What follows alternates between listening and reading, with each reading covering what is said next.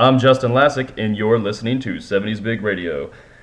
This particular podcast is different because Mike isn't here, and I'm not even really here. I'm actually at home, not with you. But this podcast, I interview my friend Dr. Rob Andrade. He's a physical therapist in the Army, and he has a unique combination of training knowledge regarding coaching and performing movements in lifting and CrossFit, along with physical therapy and the hard science that goes behind that. So he straddles those two worlds. He's more on the physical therapy side, but he is able to look at the coaching side of things as well. And so he usually is thought-provoking for me at least, and we're usually dicking around a lot, and we're slightly more serious in this interview because we had to be on task and we're not actually intoxicated too much. But without further ado, I'll get right to the interview. Enjoy. All right, I'm here today with Rob Andrade, a doctor of I'm not a doctor. physical harassment. And so I wanted to talk to you because whenever I chat with you, we always have completely meaningless conversations. So I was hoping that a recording device would put some sort of direction into our conversation. It adds a certain stress. It certainly does. I'm sweating right now. So, do you ever stop sweating? No, Okay. it's a thing I have. So we're gonna talk about. So Rob and our wives are here, so we're having to entertain ourselves and ignore them. And but one thing that I think that you're good at is. I can't think of a single thing.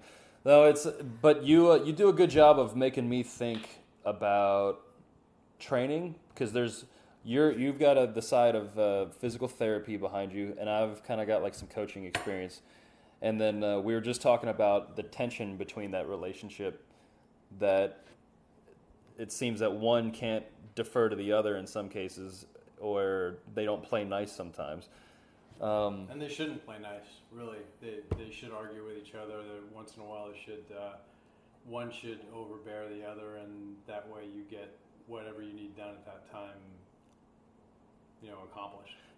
How do you toe that line yourself? Because you coach a little bit. Well, I'm utterly biased towards what is going to be ultimately the athlete's goal. So even if that goal is to just be healthy and get off the can when they're 80, or if that goal is to be a really go fast guy for the next 3 years, I try not to judge that, and based on whatever goals they have, then I will try to meet them. And that like you mentioned, that tension that exists between the coach and the clinician in me, it's not going to be what my ego thinks needs to happen. It's going to be what the athlete needs to happen. Unfortunately, I don't think that's normally the way that we look at things frequently. Your experience with physical therapy comes from the Army, right?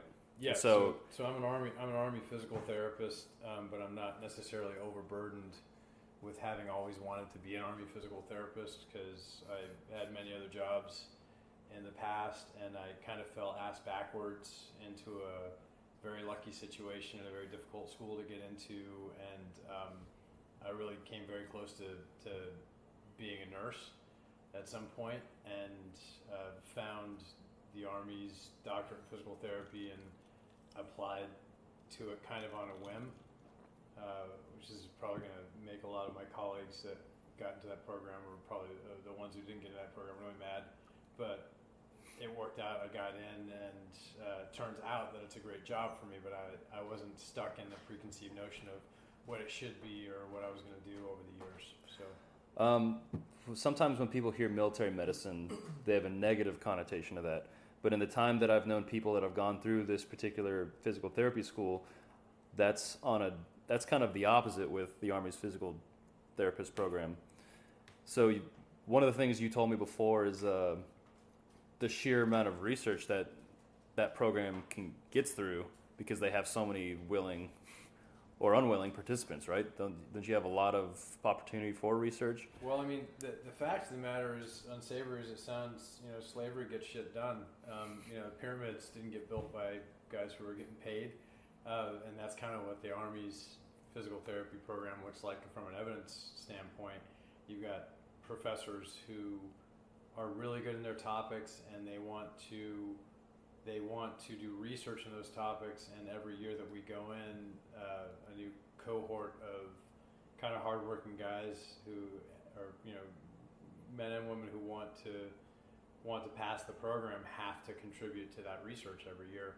And so, I joke about slavery, but the fact of the matter is you get to kind of choose what you're doing, but they make you do research at a pretty high level, and also learn to appreciate the research, which hopefully turns you into a better clinician moving forward, because you don't just accept the status quo, and you don't sit around and say, well, I learned that in school, so it must be right.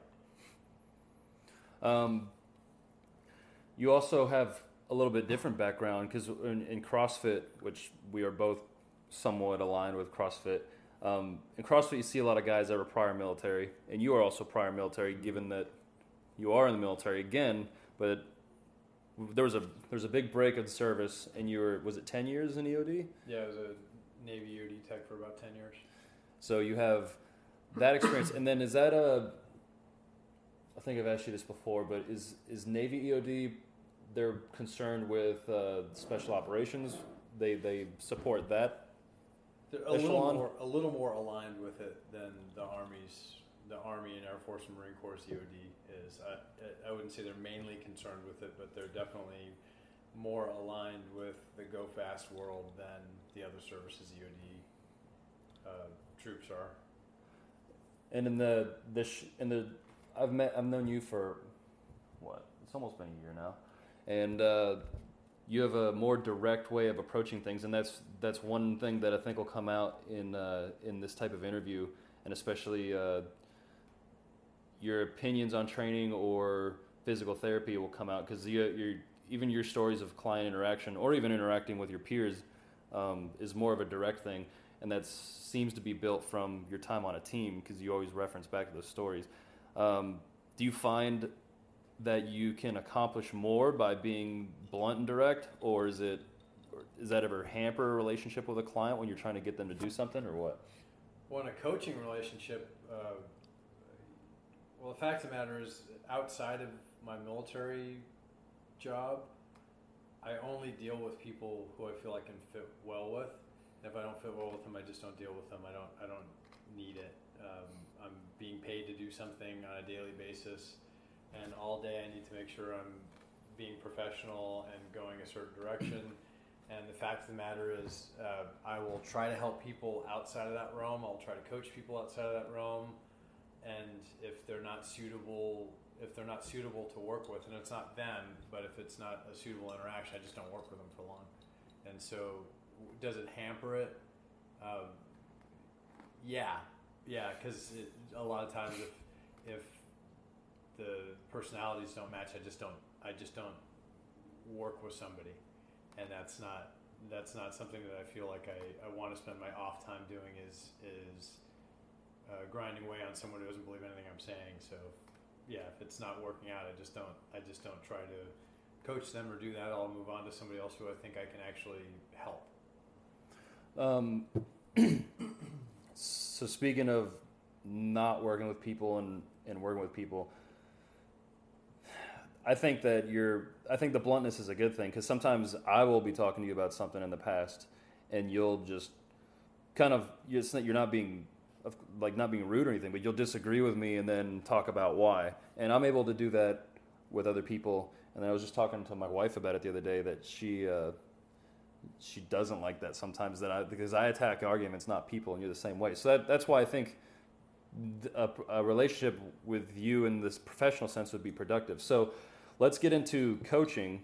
And so I know these are kind of like general questions, so it's hard to answer these well, but what's something regarding movement and leading to injuries that coaches could instantly start doing something better, if that makes sense? What can they do in their current day-to-day stuff to be better about, I guess, not injuring people.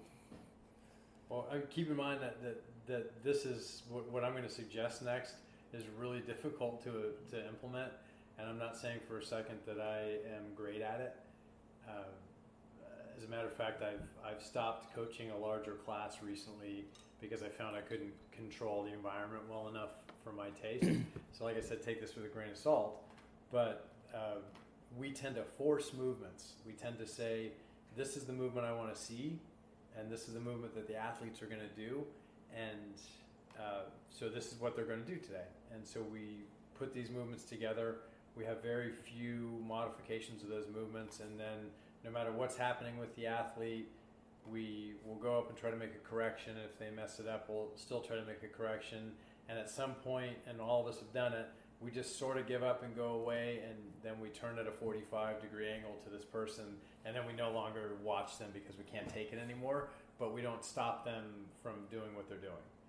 And a great example would be a front squat, and that's probably one of the most abused things. And I'm not saying that we should work on fixing just the front squat, but I'm just using this as a little bit of an example. So we have somebody who grabs a bar, starts front squatting, leans forward, their spine bends forward. So they're like internally rotating the shoulder, they're kind of like flexing in the upper back, the T-spine, and then they're just kind of generally rounded pooping dog. Yeah. Look. Okay. Yeah, they're just basically a hunchback in Notre Dame doing squats. And so they'll go up and down. The weight will be heavy enough to where they can't control it, or maybe they couldn't even control it without the weight. Knees going in, all this bad stuff. And yet we just insist upon doing more and more weight in this position, or more and more reps in this position, or not making a change and just continuing with the workout. Exactly. Yeah. It's just too much work. There's too many people out there, and that happens, and that's the problem with running a business is you have to actually make money from that business to eat, and you can't just stop all progress. So I totally get that it's difficult, but if you have somebody who is doing, say, a front squat with horrible form, and they're all bent forward, they're all doing this, we're not terribly worried about them hurting themselves that day. We should be worried about them hurting themselves down the line, though, because it will happen. It just might not happen under our watch, but even though we share some responsibility for it. But we stare at it, we let it go, and we don't insist that this person do the right thing. We try to correct it, and then when we can't correct it, we just sort of give up. Well, the way that especially sports-trained physical therapists, because there are different ways to look at the world, and one of the paradigms is sports physical therapy, and I think any physical therapist worth their salt should have a little bit of a sports background. And this is what guys who say work with the Olympic teams and that are going to have a good solid background in working with professional teams and that. They look at the body and they say, what sort of exercises can we do to make sure that we're actually preparing the athlete for the movement? So looking at it from that standpoint, there are building blocks that go into doing that exercise. So again, sticking with the front squat, a strong spine is part of that. Some flexible shoulders are part of that.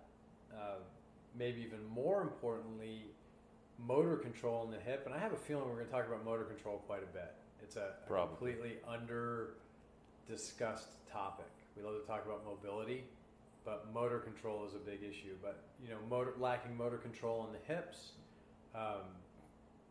Let's not even go further down the chain, because I think that's probably enough. If an athlete is missing one or many of those things, we could benefit from taking that athlete, and that athlete can benefit from us looking at each of those components and starting to work on those components in a less challenging environment. It's going to be less likely to create injuries, and worse yet, it's going to be less likely to create bad motor patterns that are going to remain. It's like if I taught somebody to throw to throw a ball, but every time they threw the ball, the first thing they did was turn their head and look at the ball first and then throw the ball. Anytime they go to throw that ball, they're not going to release it fast. They're going to train themselves to look right at that ball first before they throw it. And if they do it 1,000 times, they're going to have to do it 1,000 or 2,000 times to unlearn that bad habit. Or it'd be like a sprinter it'll be like a sprinter coming off the blocks. And if the sprinter said, boom, the gun goes, and the sprinter goes, get some, and then runs. Every time they go to run off the blocks, they're going to be in that habit of saying, get some, and they're going to lose every race. This sprinter is Duke Nukem then. Yeah, exactly. All right, well, so that's how I function, and I'm not in an environment where I'm coaching a class. Well, when I do seminars, I do, but I'm not coaching a large class on a regular basis right now. So the problem for, let's say, more CrossFit or group training environment is logistically, what are they supposed to do? And obviously that gets into more of they're going to have a way of training people up to be that they're ready in the class, or they're going to be able to put more attention on a given person. So that's a whole logistical nightmare that I don't know that I care to get into right now. There's some good examples out there of guys who do that, though. Yeah. And, we all... I mean, when I coached CrossFit, that's how I did it. I had some people that I knew that I could get an eye on them every now and then, but they were going to be okay. And then even the people that really needed help, I would kind of put most of my attention on them. But that's not always going to work. What have you seen work? Well, you have other gyms like Matt and Cherie Chan's gym in Denver, where they limit the numbers of people who go in there into a given class. Okay. Into a given class, and that they're kind of hardcore about limiting their clientele. I might be misunderstanding how they're running stuff nowadays, but but their gym doesn't take new athletes, or at least it didn't when I was in Denver. It didn't take new athletes unless there was space for new athletes. Overall clients, you mean? That was my understanding, yeah. And there were a couple gyms I know that also work like that. They're just one that I've had a few people tell me about do that sort of thing. They don't just take a bunch of people and try to fill up the classes as much as they can. They limit stuff.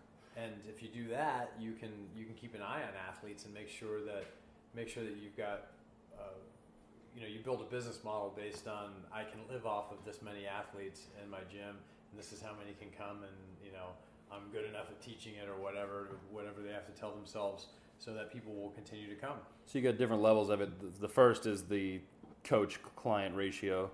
The second is being objective and saying what can our coaches as on average handle, or what can this particular coach on average handle, and going from there. So that's, the piece that's missing nowadays, which is foundations. Yeah. I mean, you mean like a foundations type class that leads into the group stuff? Yeah, because we're all too good nowadays to do a foundations class leading into going to a new CrossFit gym.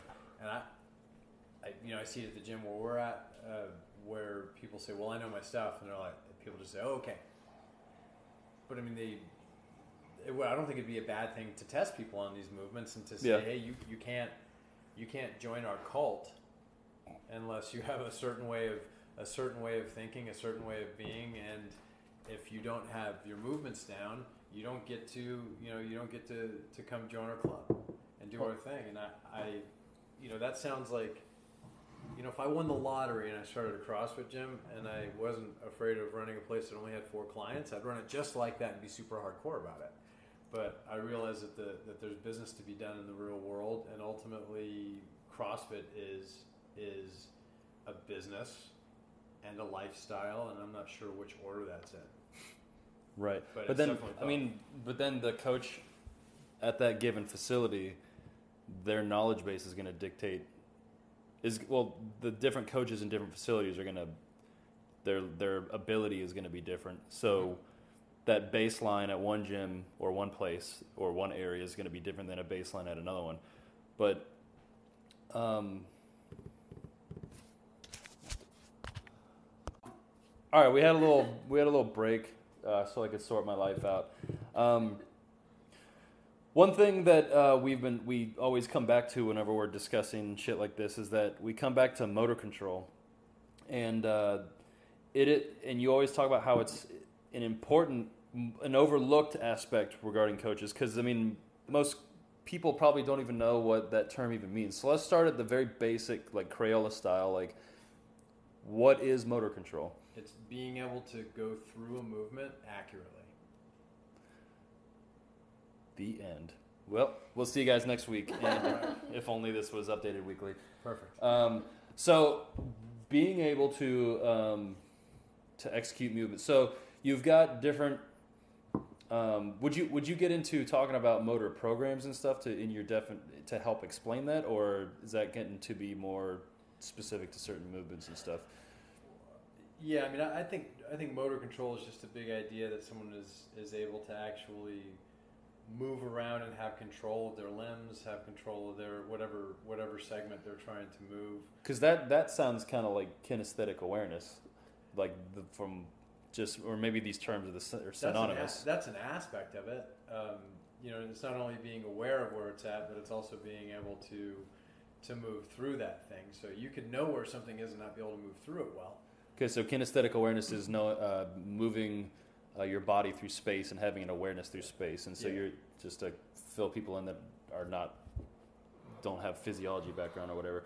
And then so you're saying that's not always enough, because doing that in what would you say, like in an efficient manner, or having like proper activation of well, everything structures? has to fire in its way. I'll give you a great example. So I was an incredibly uncoordinated teenager. I grew very, very fast. I thought I was going to be like a little midget person. I had size 11 feet and was like 5'3". It was just like, there's something like wrong with this child. His brother grew at a regular rate.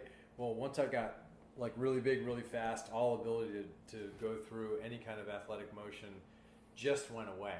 But I always knew where I was. I was like, oh, look at that. I'm about to throw that baseball in a completely fucked up manner. Or, oh, look, I'm falling down in front of this like girl I want to talk to. That happened all the time. I knew it was happening. I knew when it was going on, but it didn't stop me from not being able to do it. It's kind of like when somebody squats and brings their knees in. They know their knees are going in, but some people are just not able to control that sort of thing. And that can be a far more complicated thing, but yeah, it's knowing where you are in space and also being able to do what it is you're trying to tell your segments to do. Where does neuromuscular efficiency fit in with this? That sounds like a big word to me. I mean, you're talking about like motor units firing. I mean, is that not part of what we're talking about here? Well, it would definitely be part of it. Yeah, it would certainly be part of it. If you train yourself to go through certain movements with an efficient manner, like not jabbing yourself in the eye with a fork every time you pick it up, but actually lifting it like calmly and cleanly to your mouth. Or in the same thing when you try to pick something heavy up you don't. I'd rather eat my food than stick it in my brain. So, but either way, you want to be able to control that stuff, and that's where I think what you're talking about with the efficiency. Well, because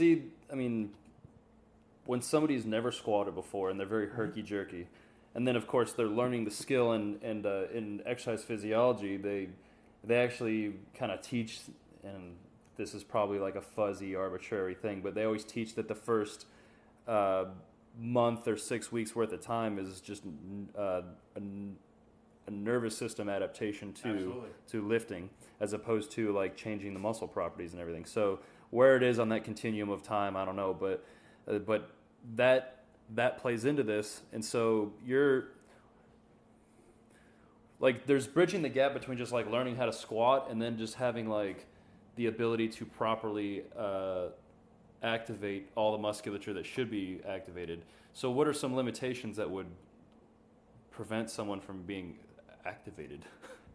So, yeah, as in what can cause that? I mean, like, people learn how to squat in CrossFit or in strength by strength coaches and stuff, but they're dysfunctional in certain parts of the movement, or they're not having I always use this term, and I don't know what you'll think about it, but like distribution of the force across the appropriate musculature with the mechanics. Term. It sounds like lots of words with little content. No, okay. So repeat yourself. I wasn't listening. I lost focus. So like, if I'm talking about like someone actually rotating at the hip, like that changes what muscles are kind of.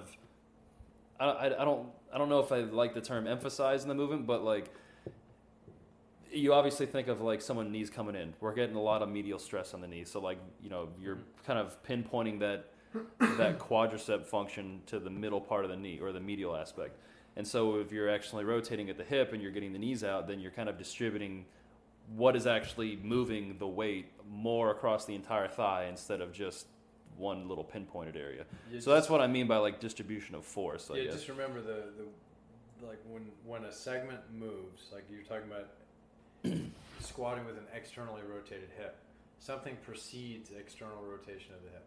So in order to externally rotate the hip, you have to fire the smaller muscles in the glutes, like mid-med, to make that happen. Mm-hmm. So if those muscles aren't firing correctly and in, say, the correct order, I'm not in love with that term like that, but if they're not firing when and how they should, you won't externally rotate the hip, and then you will have this unequal distribution of forces that you're talking about, which is heavily implicated in sort of pain in the front of the knees that a lot of people think is many other things, but usually it's just dysfunction based on muscles not firing right or lack of flexibility or a few other things. But you got to think before a motion happens, before a movement happens, joints don't move without muscles, and so if a muscle fires in the right way, the joint will move in the right way.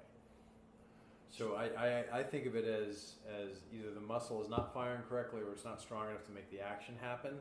And if it's not strong enough to make the action happen, especially since you brought up external rotation of the hips, or we use the term valgus collapse. Basically, it's the knees coming in. Right. So if the knees were coming in during the squat, one of a couple things is happening. One, either the muscles that do keep those knees out aren't firing right, which is probably our most common. It is probably the most common problem that happens every single day in every single gym. But the real problem is you can make somebody squat all day long, and if all they're doing is squatting, they will probably not fix the issue. So the idea of squat more and you'll make your squat better is not always accurate. It's like telling someone, man, hey, you know what? We need to toughen you up, man. Just go pick a fight. So would that happen at any kind of weight, or just if somebody goes too heavy? Or could that be a problem at any point? Well, yeah. I mean, all of it. So, but I think too much weight is an idea that is a good thing to think about. Just keep in mind, because for some of us, 300 pounds or 400 pounds or 500 pounds is where too much weight starts happening. But for others, an air squat is already too much weight. And so they might lose the ability to fire that. So for those of us who don't have our knees come in until we put a bunch of weight on the bar, we're seeing that line where we stop firing those muscles correctly based on overloading ourselves. Whereas many of the other athletes are already overloading themselves just getting out of bed in the morning. And for those guys who can't squat correctly with no weight on them, they don't need a bar on their back. That's not going to fix things. So how do you fix it? A few different ways. Like encourage the person to fire it. One of my favorite things as far as getting someone to keep their knees out when they're squatting is to put a band around their knees. And you can use the big fat bands in the gym and just tie them up like when we do all the mobility stuff. Put them around your knees, take a couple steps back and squat while keeping your knees not just out but in control. Because that kind of wavery knee thing that goes on sometimes is an example of lack of motor control. So the band around the knees, or even just one of those thinner bands tied around your knees, doing squats and keeping your knees out when you're doing it, is probably a good thing to do. That's probably my favorite fix. Are you actually strengthening, or are you learning what it feels like to keep those muscles activated? You would start with teaching them how to activate, which would be a lighter weight, and then you would go on to maybe strengthening them. But strength frequently might not be the problem. It might really be muscle activation. Like, a person might not be activating the muscle at all, and this is a horrible trick of this. If you're not, these glute muscles that keep your knees out, if they don't fire right, the opposite muscles that pull the knees in compensate for it at the bottom of the squat. And when we see this is when guys will get to the bottom of their squat and they'll only move their knees a couple inches, but they'll just pin them in. Like they'll move them inwards like 2 inches and lock their adductors, which is the muscles on the inside of their thighs. And so if you squat and you wake up the next day and your thighs, your inner thighs are sore, you're that dude. Your glutes, You just your explained. quads, and You just your explained hamstrings. me in high school. What's that? You just explained me in high school when I came back for every summer. Yeah. I don't. For me personally, coaching, I don't have an issue too much with getting people properly externally rotated. But what I do see more so is people having an issue being at a proper torso angle in like a high bar squat. And I feel like it's a motor control issue given, like, for instance, her, and I'm pointing to my wife for people who aren't sitting with us. Does she have a name? No, she doesn't. Okay. She's wife, and she is everything that is good. Aww. But it's just wife. That Thank was you. so sweet and not at No, the same it's time. it's Allie, and so she has the we could say mobility for the sake of the parlance of our times. She has the ability to be vertical in a squat, but then when she does it unloaded, she's kind of leaned over more because I kind of brought her up on low bar, and I don't have her low bar anymore. And then so I was having her front squat as a primary method of squatting, and now we're getting back into back squatting. Her back squat is much better. Her high bar back squat is much better than it was prior to this hip injury, but it's still she gets more leaned over than I would like to see, and it seems like she has the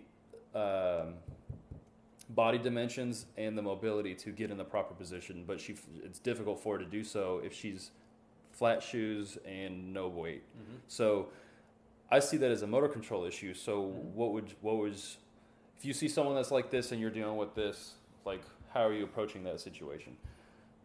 Well, there's a diagram that's floated around for years of front squat versus high bar back squat versus low bar back squat. That's a kind of pencil drawing. Yeah, You guys can go find that if you really, really want. Dr. Kilgore drew it originally. Yeah.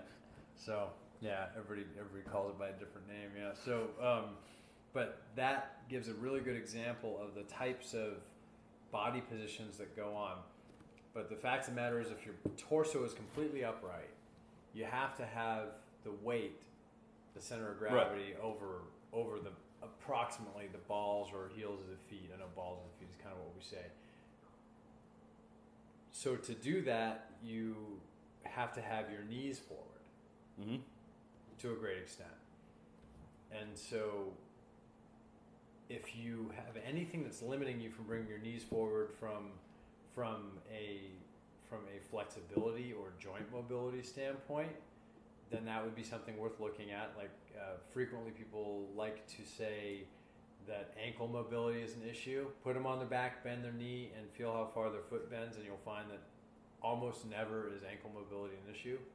Most people have pretty mobile ankles because they have to get around the world. There's that occasional like funny person who walks around with no dorsiflexion and completely flat 90-degree feet.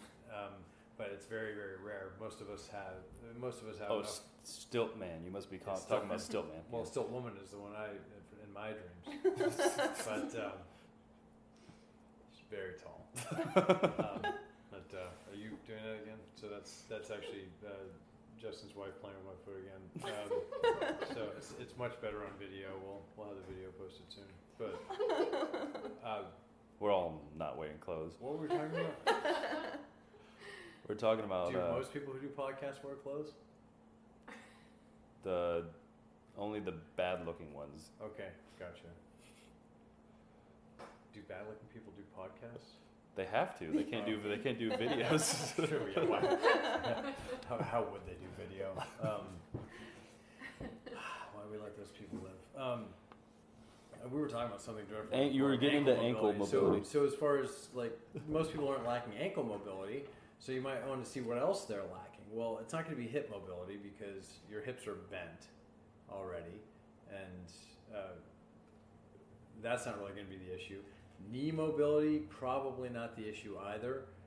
But what ends up happening is you get these kind of out of balance looking athletes who, if they try to get their torso upright, they just can't control themselves for some reason. So if they're not lacking mobility or flexibility, they're probably lacking the ability to control themselves in the movement. So there's a couple ways of doing it. You can deload them, as in have them grab a band that's hanging over their head and start playing around with that motion.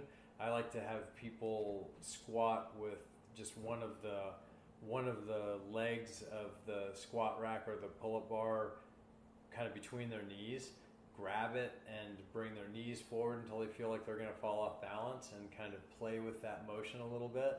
So they have to be able to lean their torso forward, bring their knees back, and then bring their knees forward and bring their torso up and play back and forth with it.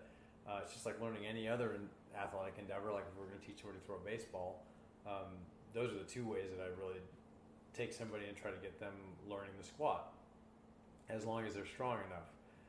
But lots of times it's a matter of either they lack the motor control or, let's just say coordination to get upright in that squat, or they lack the ability to fire the muscles that they need to do it. And one of those two ways, I think, can help people do that. You get them upright, you deload it. You got to remember that for some people, a body weight squat feels just as heavy as a 300-pound or a 400-pound squat feels to you. I've coached a girl that couldn't even do a bodyweight squat before. She's actually in the Air Force. And if she went down into a squat position, she literally couldn't get up.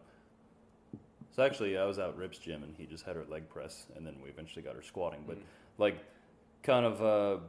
I do this a little bit too, but Rip's mentality sometimes is to, I'm not speaking for him, but this is what I've seen him do in the past. You don't need to speak for him. He will kind of use the barbell to build these other, work backwards, like the opposite direction that you're talking about. And sometimes I do that. I mean, I was having Allie do both of the things that you mentioned a second ago about trying to develop the motor control. Mm-hmm. And then we probably should still be doing that as at least part of warm-up and stuff, but we kind of got away from that and started working on the front squat stuff. So I'm sure her position has improved as far as the unweighted, unshoed position, but it still probably can improve. So I did the unweighted stuff, did the holding on to something, but in the absence of improvement, how would you go about it then? Because that's like that's not a short-term thing to work on a gross movement, like a large-scale movement that has a lot of joints and trying to improve. Yeah, I'm going to be a chicken shit here and not answer your question, but I'll tell you what I wouldn't do is I wouldn't say fuck it and then just have them get into that movement anyway and hope it fixes itself. Yeah. That I would not do, and that is what I frequently see is that people say, let's just get into it and you'll learn by doing. For some people maybe that works, but for most people it ain't going to happen, and what you're going to do is you're going to reinforce that bad motor pattern over and over again, and you'll quit CrossFit or you'll quit this eventually because you'll get hurt. It'll start hurting you, and that's one of those things I hate to see because I love it. It has done great things for me, and I really enjoy the workouts and really enjoy the change that I saw over the years doing it. But the fact of the matter is, if you got somebody who you just throw into the mix and say, screw it, just go ahead and do this and see what happens, you're probably going to hurt them. And like I said before, it might not be on your watch, but you're still partially responsible for it. So I'm going to shift gears and kind of drive in an opposite direction from CrossFit for a few minutes. And let's just talk about fundamentals of, I was going to say barbell training, but it's kind of fundamentals of movement, of loaded movement maybe. We could either, what I'm thinking of, the way I used to teach it is I'd kind of start talking about, center of mass and what needs to happen in a barbell movement to maintain a good position. So in most barbell movements, the most efficient thing that's going to occur is a vertical bar path over the balance point of that person. And so you got squatting and deadlifting and pressing as three easy examples. But the way I would go about teaching that now is starting from proper spinal position just from standing, and then working and keep maintaining that through movement. So I'm kind of getting into more of trying to teach that on the website.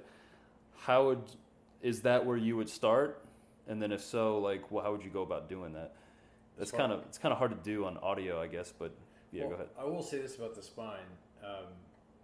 I guess trunk position. I don't like saying spinal position too much, but just overall trunk position. But go ahead. I mean that's kind of the well, yeah, I mean that's the backbone of the trunk is the spine. So you got to literally, I guess, yeah. So the trunk is in order to have good trunk position, you have to have the spine in a really strong static position. The trunk is not dynamic through these lifts for the most part. It's dynamic from the hips, but for the most part, the trunk is pretty still. Ideally, should be. Yeah, should be. And the interesting thing is we like to think of these big muscles in our back, but that's not what we have. What we have is a bunch of little tiny ropes. If you look at the skeleton, you've got all of these thingies that stick off of it. Just go ahead and call them that. So if you've got a thingy that sticks off a bone, it probably has a muscle connected to it. And the spine has the most thingies sticking off of it per square inch of any part of the body. So you have a process that goes straight back. You have two processes that go left and right. And so each spinal segment has at least three thingies that stick off of it that have multiple muscles attached to it. So none of those muscles goes any more than about 6 segments away, and most of them go 2 to 4 segments away. So these muscles are short, they're thin, and there's a ton of them. And those are really the heart of the spinal muscles. And so they have to work together to do things. Now you have to be able to twist in your trunk and do all kinds of cool things and bend backwards and all these fine movements that are supposed to happen. But when you make a big movement, you lift lots of weight, those muscles get the spine into position and hold it in position. And really what also holds the spine in position is the way the bones are put together. So when you get your trunk in the proper position, it's kind of locked there. But it's stable. It's really stable in that position. I mean, it's incredible how stable it is. But the problem is as soon as you bend slightly, you start putting pressure on other parts of your spine. And so if you don't start with that stable position of the spine like you're talking about, you are putting stress on other parts of the spine that don't take stress well, or at least don't take stress in that direction very well. Like the discs are a great example. So they take axial loading, which is just straight up and down from head to butt. Basically, they take that loading really, really well. You can put a hell of a lot of weight on them, but they don't take shear or twist as well. And so if you get to a point where you are bending over and you don't have the spinal segments as tight as they should be, and you put a bunch of weight in your hands, what you do is you create shear on those discs and you are more likely to injure them. So from an injury prevention standpoint, trunk position is of the utmost importance, not just to get the movement done, but to be able to do the movement when you're 40, 50, 60, and 70. And so I think when you talk about starting off with proper trunk position, might not be a bad idea to get athletes in the proper trunk position and work on just trunk position. And the moment they get out of trunk position, you get back into it and you retrain them on it over and over and over again, so they build that pattern from the beginning on. We just don't want to get weight over our head as fast as possible, and that's a good and a bad thing. So the ways that I would teach someone their proper trunk position is an appropriate amount. This is vague and arbitrary to say audibly, but like getting their chest up a bit so there's got some thoracic extension, so that puts them in a neutral, because a lot of people are, I guess, like kyphotic and kind of like slunged and hunched and internally rotating their shoulder and basically look like a little weirdo. So I would want them to have their chest up, and then what I've been getting into lately is having an active like contraction of the lower abs prior to starting any barbell movement? Well, first I've got like basic rules of moving with barbells. Like the breath is always held and everything's tight before you move, regardless of what you're doing. So like getting it out of the rack and so on. We're moving past that. So like the positioning would be chest up and then lower abs contracted. You see, do you see that intentional contraction of the lower abs is something that'll help an athlete or a lifter maintain that spinal position and that trunk position throughout the lift if they're actively contracting it throughout the lift? Definitely in the lumbar spine. I mean, you're talking about contracting the lower abs. You've got this sheet of muscles that's basically like a girdle, and its only purpose is to, or at least the only thing that we can figure out, is that it seems to stabilize the spine as it yanks on one side of the vertebrae and on the other side of the vertebrae and holds it a little more steady while you're doing things. So it not only do I think it will do that, but I think it's actually the only way for you to actively stabilize the spine is to fire your trunk muscles like that. And you're saying lower abs, but yeah, that's basically a correct assumption. It's kind of like the Abercrombie and Finch male model muscle, all the super skinny boys have, like sticking out 3 inches, only muscle on their I body. want to punch them right there. Gotcha, yeah. So, but they do have a nice little like triangle muscle, like at the bottom of their jeans. Inguinal ligament. Penis lines. They're little Penis lines. penis lines. What? So they kind of point towards where the penis is. What? Why don't you call them bush lines? Those boys don't have bushes. The little twinks don't have bushes, like inherently. You can't be a twink. Well, they have two finger bushes. The porn star bush. they're like male, female Brazilian models. Yeah, I just went there. So, but They're penis showing. lines are called. So, yeah, inguinal ligament, penis lines. It's really the same thing. But yeah, that muscle, that lower ab muscle right there, we all have. It's just a matter of how prominent it is. That is one of the things that stabilizes your spine in a rehab circumstance. From a really kind of weird, ironic standpoint, the first thing that happens when you do injure your back is those muscles shut down and don't fire right anymore. So if you got guys who have recurrent back pain, they're going to really benefit from being encouraged to have those muscles fire on a regular basis. So I've been doing some more reading or like rereading some Stuart McGill stuff.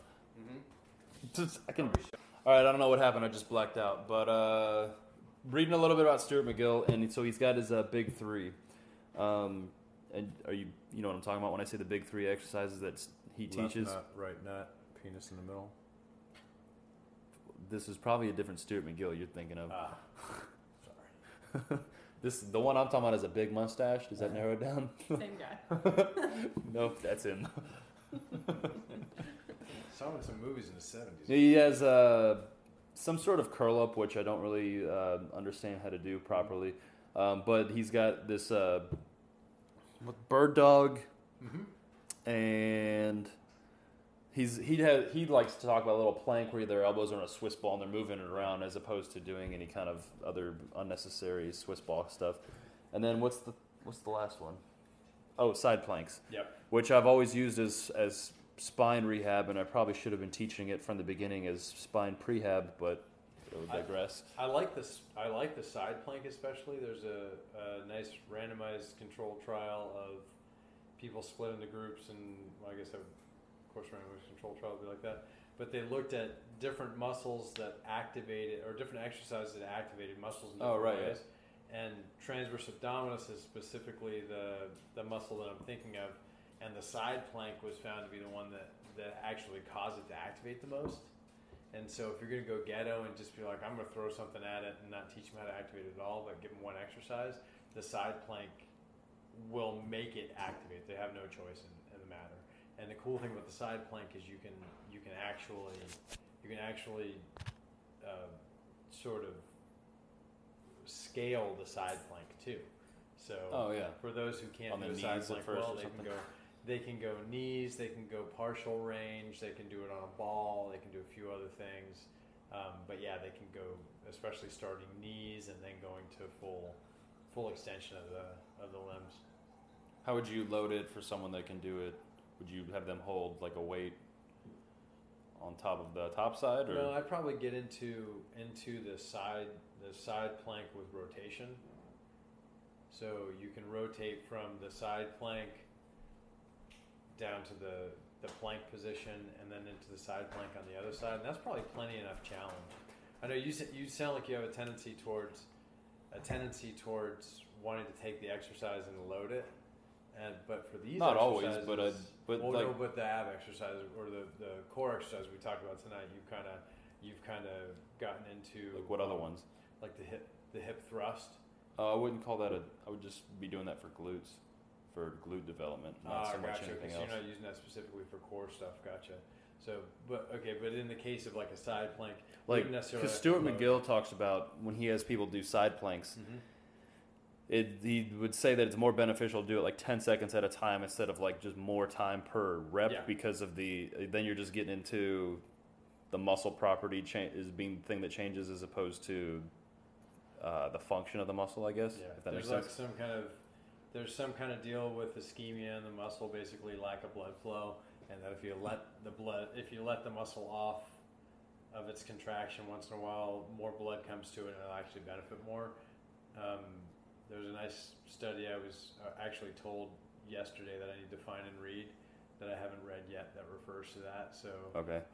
and that is McGill stuff. So there's that. So like if I'm doing it, and I'm not doubting that 10 second side planks can be beneficial for me if I string them together, then whatever, and then I can do them up on my hand as well, like as opposed to just on my elbow.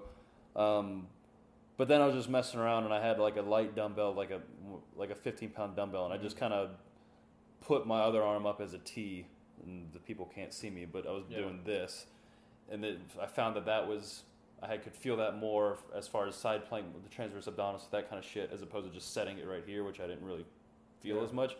So it was just like loading it differently, and so I didn't know if I was as long just. as you look at control first, and then that, I don't see any problem with adding weight to anything.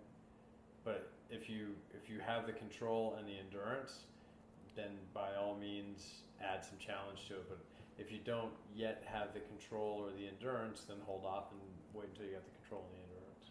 I don't know how interesting this will be to the listeners, so I should probably talk about it.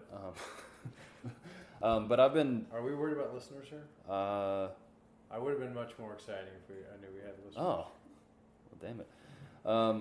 I've been,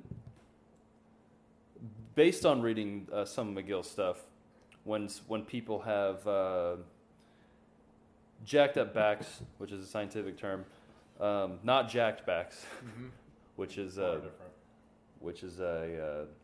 Never mind. I just imagine like a gay porn film, like jacked backs. Like, I don't know why I was trying to make a joke about everybody's face in the room. Everyone is horrified. All right, so he's talking about messed up backs and hamstring and glute function, and like overall, this might be going in the wrong direction, but spinal mobility is not important. Hip mobility is to prevent spinal or to improve these things. But he also talks about the person's ability to use their glutes compared to their hamstrings, and so it made me start thinking like, is kind of glute deficiency more of a thing? And that's why I was talking to you earlier about hip thrusts, which are the lying hip thrust with a bar across the pelvis, or bridges, or whatever the fuck people want to call Glute them. deficiency is a major like problem in the white female population that I think should be fixed. Okay. For the most please, part. we're trying to. I'm not record sure this. how it affects. I'm not sure how it affects your back, but there's nothing as sad as a glute deficiency. Let's start an ice bucket challenge. For glute deficiency. What would it?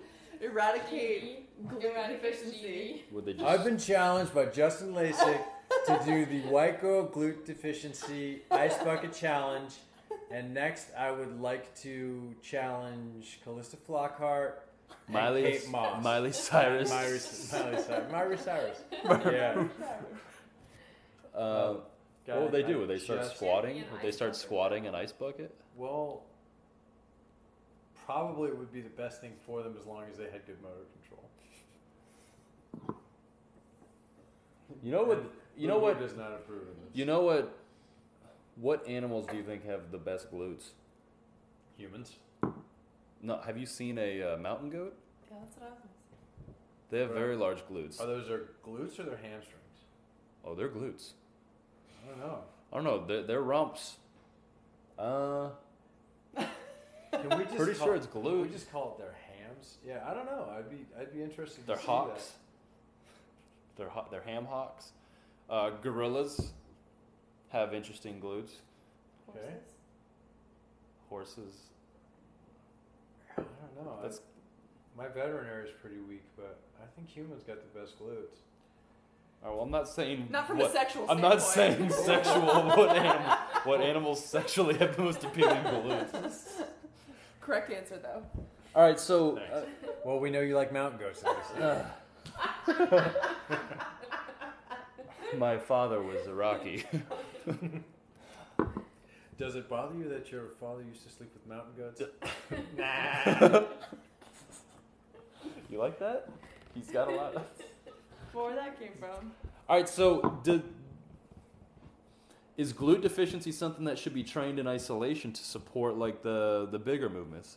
Not so much talking about like external rotation and more of the motor stuff that can help with the motor control, but is like when I look at someone, I look at how they walk, I look at how people move and stuff, and I also look at muscular distribution. So you have some people that are very quad dominant. It's very popular in CrossFit, or it's prevalent in CrossFit more so because there's so much like into the knees type squatting and movements and there's not a lot of posterior chain emphasis.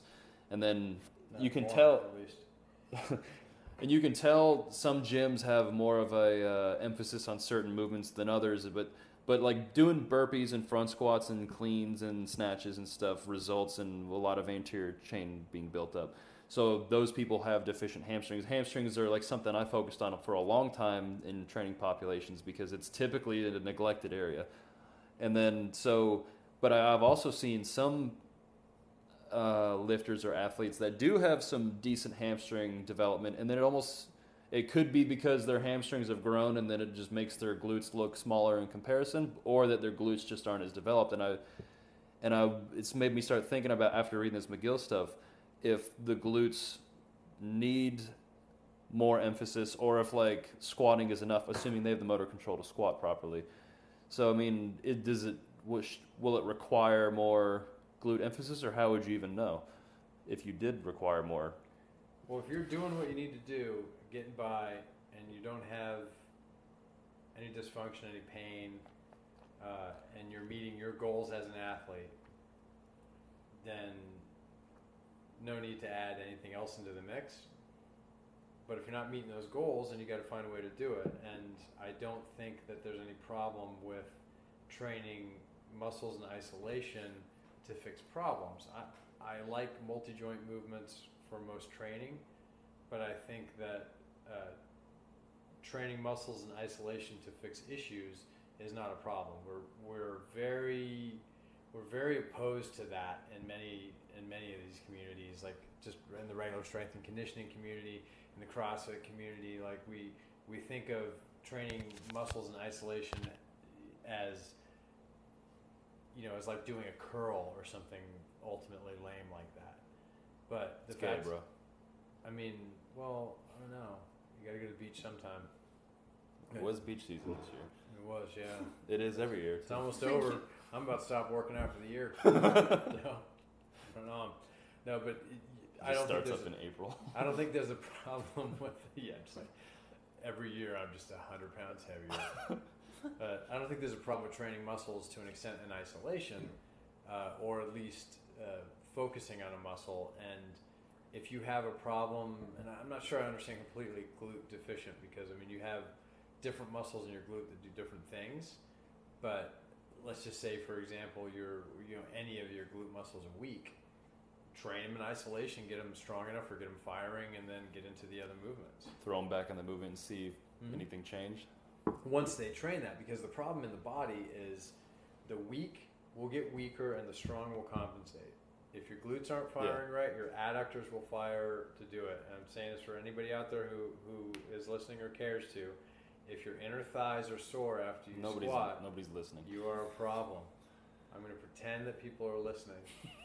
I'm going to even pretend that Petra's listening.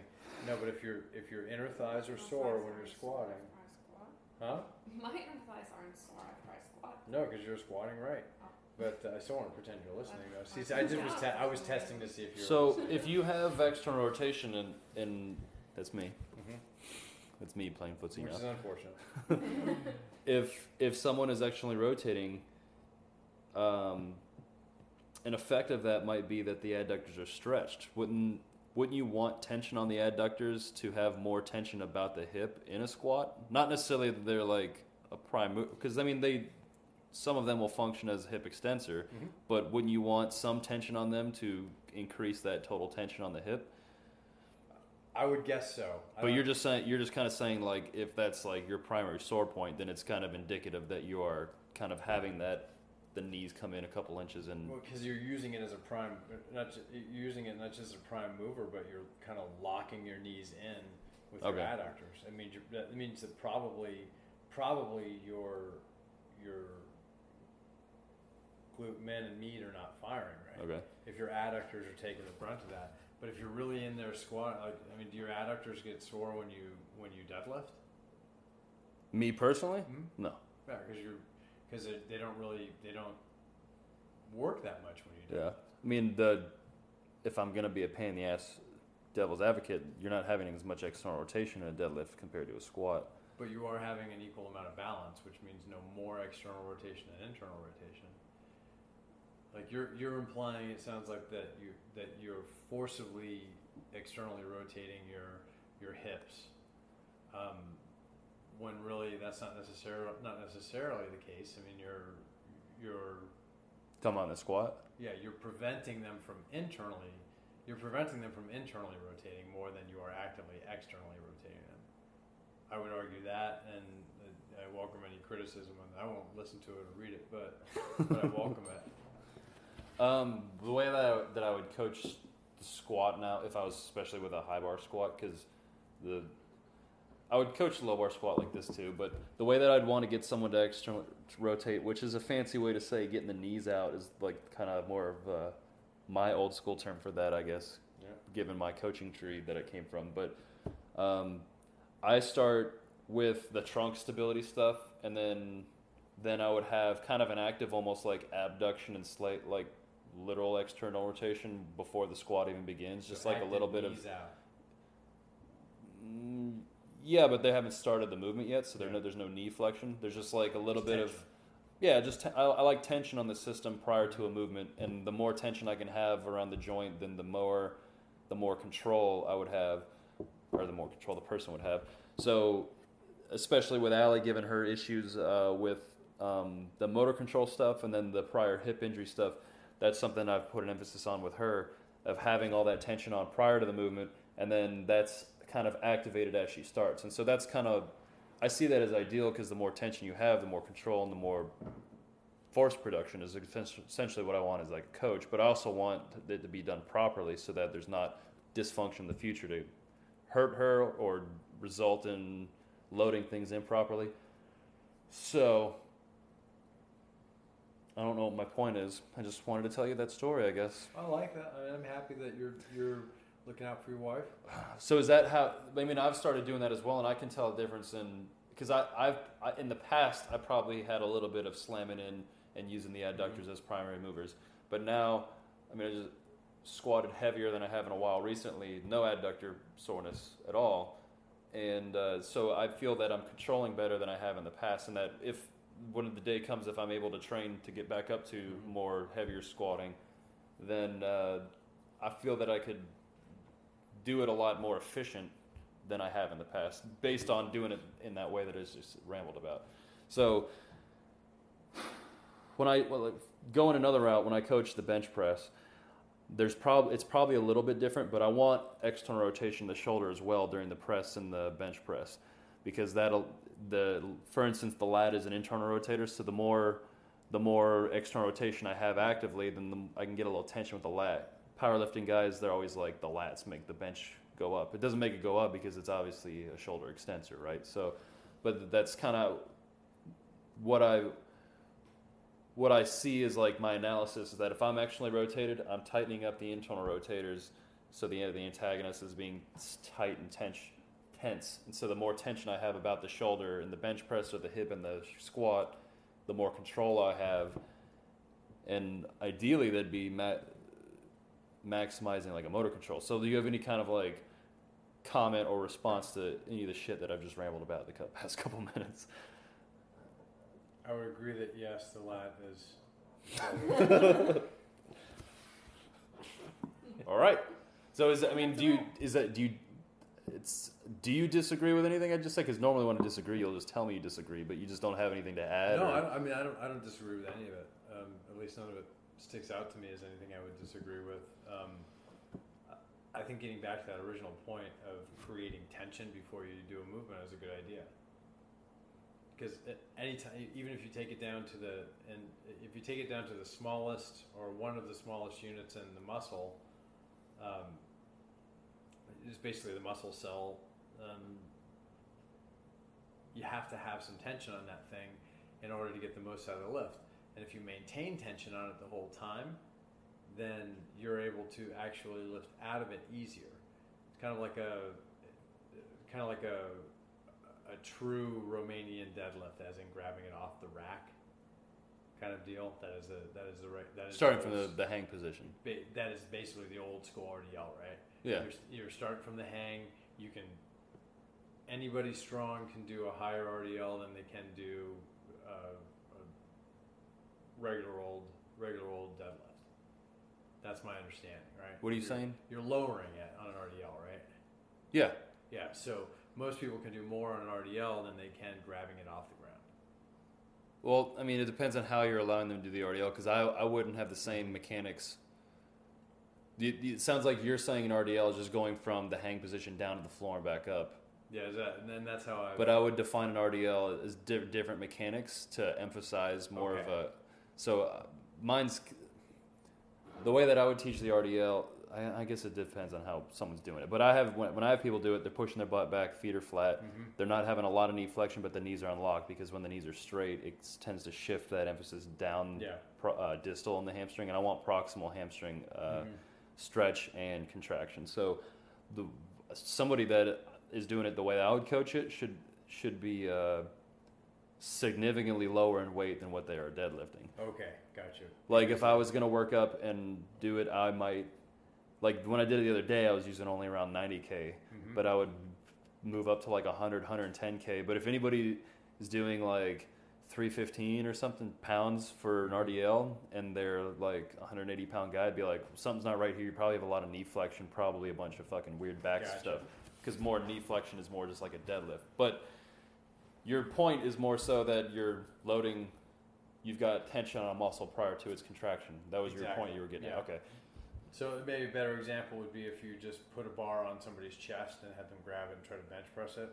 Yeah. You probably wouldn't be able to get... Or like the bottom position of a squat. Exactly. You wouldn't be able to get out of the bottom position without having gotten to the bottom position first. Yeah. Yeah, because you've got tension.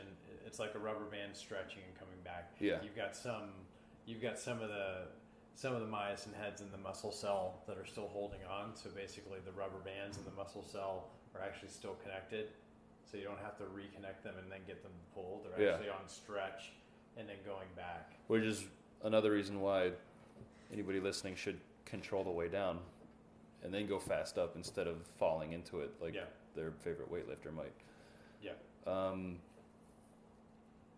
For many reasons, not the least of which is you're probably going to hurt yourself if you keep like slamming down to the bottom of a movement. But you're also stronger. What do you mean you're stronger if you lower something down with a little bit of tension. You are physically going to be able to get that weight up easier the next time. So let's assume someone made it this far and they've actually been interested in all this. What is very unlikely? What is a take-home topic that someone can that you can teach someone to do right now to implement? So as a physical therapist, someone probably would want to ask you a bunch of questions, but you can, maybe not you, but if someone, they're like, oh, you're a physical therapist? I've got this pain. And they would start talking, like various people, most of my questions I get on the website are injury questions. And I'm not entirely qualified to always mess with that. And it's kind of like, well, this is what I would have you do in the absence of a physical therapist. Yeah. So what can people, do you have any general, general advice for people as far as how they can deal with their tightness or their issues or their motor control? Where do you want to take this? Like, give someone something they can put in their toolbox, I guess, and move forward. Well, I was forced to learn and memorize this diagram when I went through PT school, and I hated it when I did it because it was just another of many thousands of things that I had to memorize. But now I actually have a copy of this thing in my office. It's a little thing that looks like steps drawn, and it is where you start and where you end in all rehabilitative circumstances.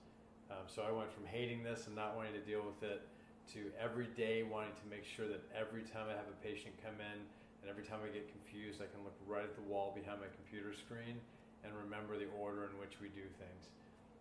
And so if I was going to give anybody any ideas on how to deal, especially with injuries, I know you're talking maybe more on athletic stuff, but at least when people are dealing with issues that are bothering them, the first thing you have to do is get your pain under control. That's step number one, no matter what's going on. Whether that's icing up, taking some Motrin, whatever you got to do to get your pain under control to an extent, you got to do that. The next thing is that you make sure that you've got motion there. So if you've got to do mobility drills, if you've got to stretch, whatever you got to do to make whatever joint that is move correctly, you got to do it. So once you've got pain under control, you go for motion. Once you've got motion under control, then you start looking at motor control. Being able to move through something without any twitchy, weird patterns. If you're moving through them with twitchy, weird patterns, you got to make sure that you're taking a step back and being able to move smoothly and correctly, basically moving with a certain amount of accuracy. And only then do you ever bother on getting back and dealing with strength and strength and all these other full activities. Loading it and trying to load it in any kind of way that you were before it was way. So my take home is that make sure in an injury state you control your pain first. You end up getting motion back in whatever segment it is. So if it hurts to move it, make sure you're moving it in as gentle way as possible to avoid hurting it any worse. And then at that point, you got to start working motor control, work through the pattern before you add weight to the pattern. And if you use that as a foundation, moving forward, you'll probably be far likely to have a healthy athletic endeavor than you would if you just start throwing weight on things early. I like it. It's giving someone a kind of a really easy, well, not easy to implement all the time, but it's giving someone an algorithm that instead of just them messing with something and then jumping back into activity, it's giving them a step-by-step that'll hopefully prevent that thing from being worse and hopefully preventing it from occurring in the future. Where would you put...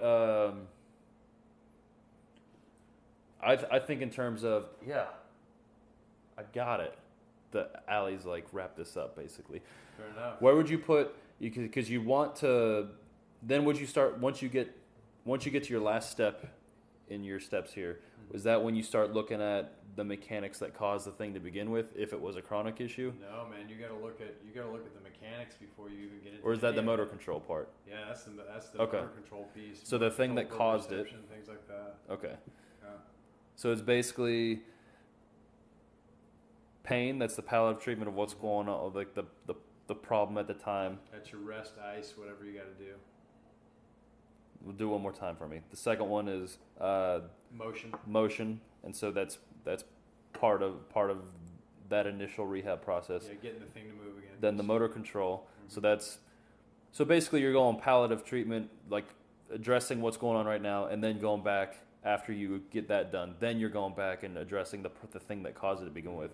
And oftentimes in lifting or in CrossFit, that's going to be some sort of like little, could be minutia, but it could be like a gross fault in a movement and stuff. So that's gonna, if you're listening, that's either gonna be try and get it situated by hopefully seeing some video on yourself or having a coach diagnose you if your coach did it you to begin with, which has happened to me before, like having injuries as a result of coaching, and hopefully you can figure out what the problem is and what you can do to fix it. But things go wrong, now this is a better algorithm as opposed to just kind of blindly going about it. Well, I appreciate taking the time to sit down. We'll definitely have to do this again because I enjoyed it, and we can get into more shenanigans later. We were real Dr. Serious tonight. Yeah, it was very, very unfun. I left all the fun like any other room tonight. Sorry. But I'm not really sorry. But are you sorry you're not sorry? I'm sorry. Now I'm sorry. I'm not sorry. I wasn't sorry before. Okay. Well, do you guys have anything to add? I think the last step for that rehab stuff is vanilla ice cream with whipped cream. Ooh. Oh, Then is we that what's about to happen? Then we definitely got to wrap it up. Yeah. Why don't you tell us to wrap this? Tried. All right. That's Well, what I we said. gotta go.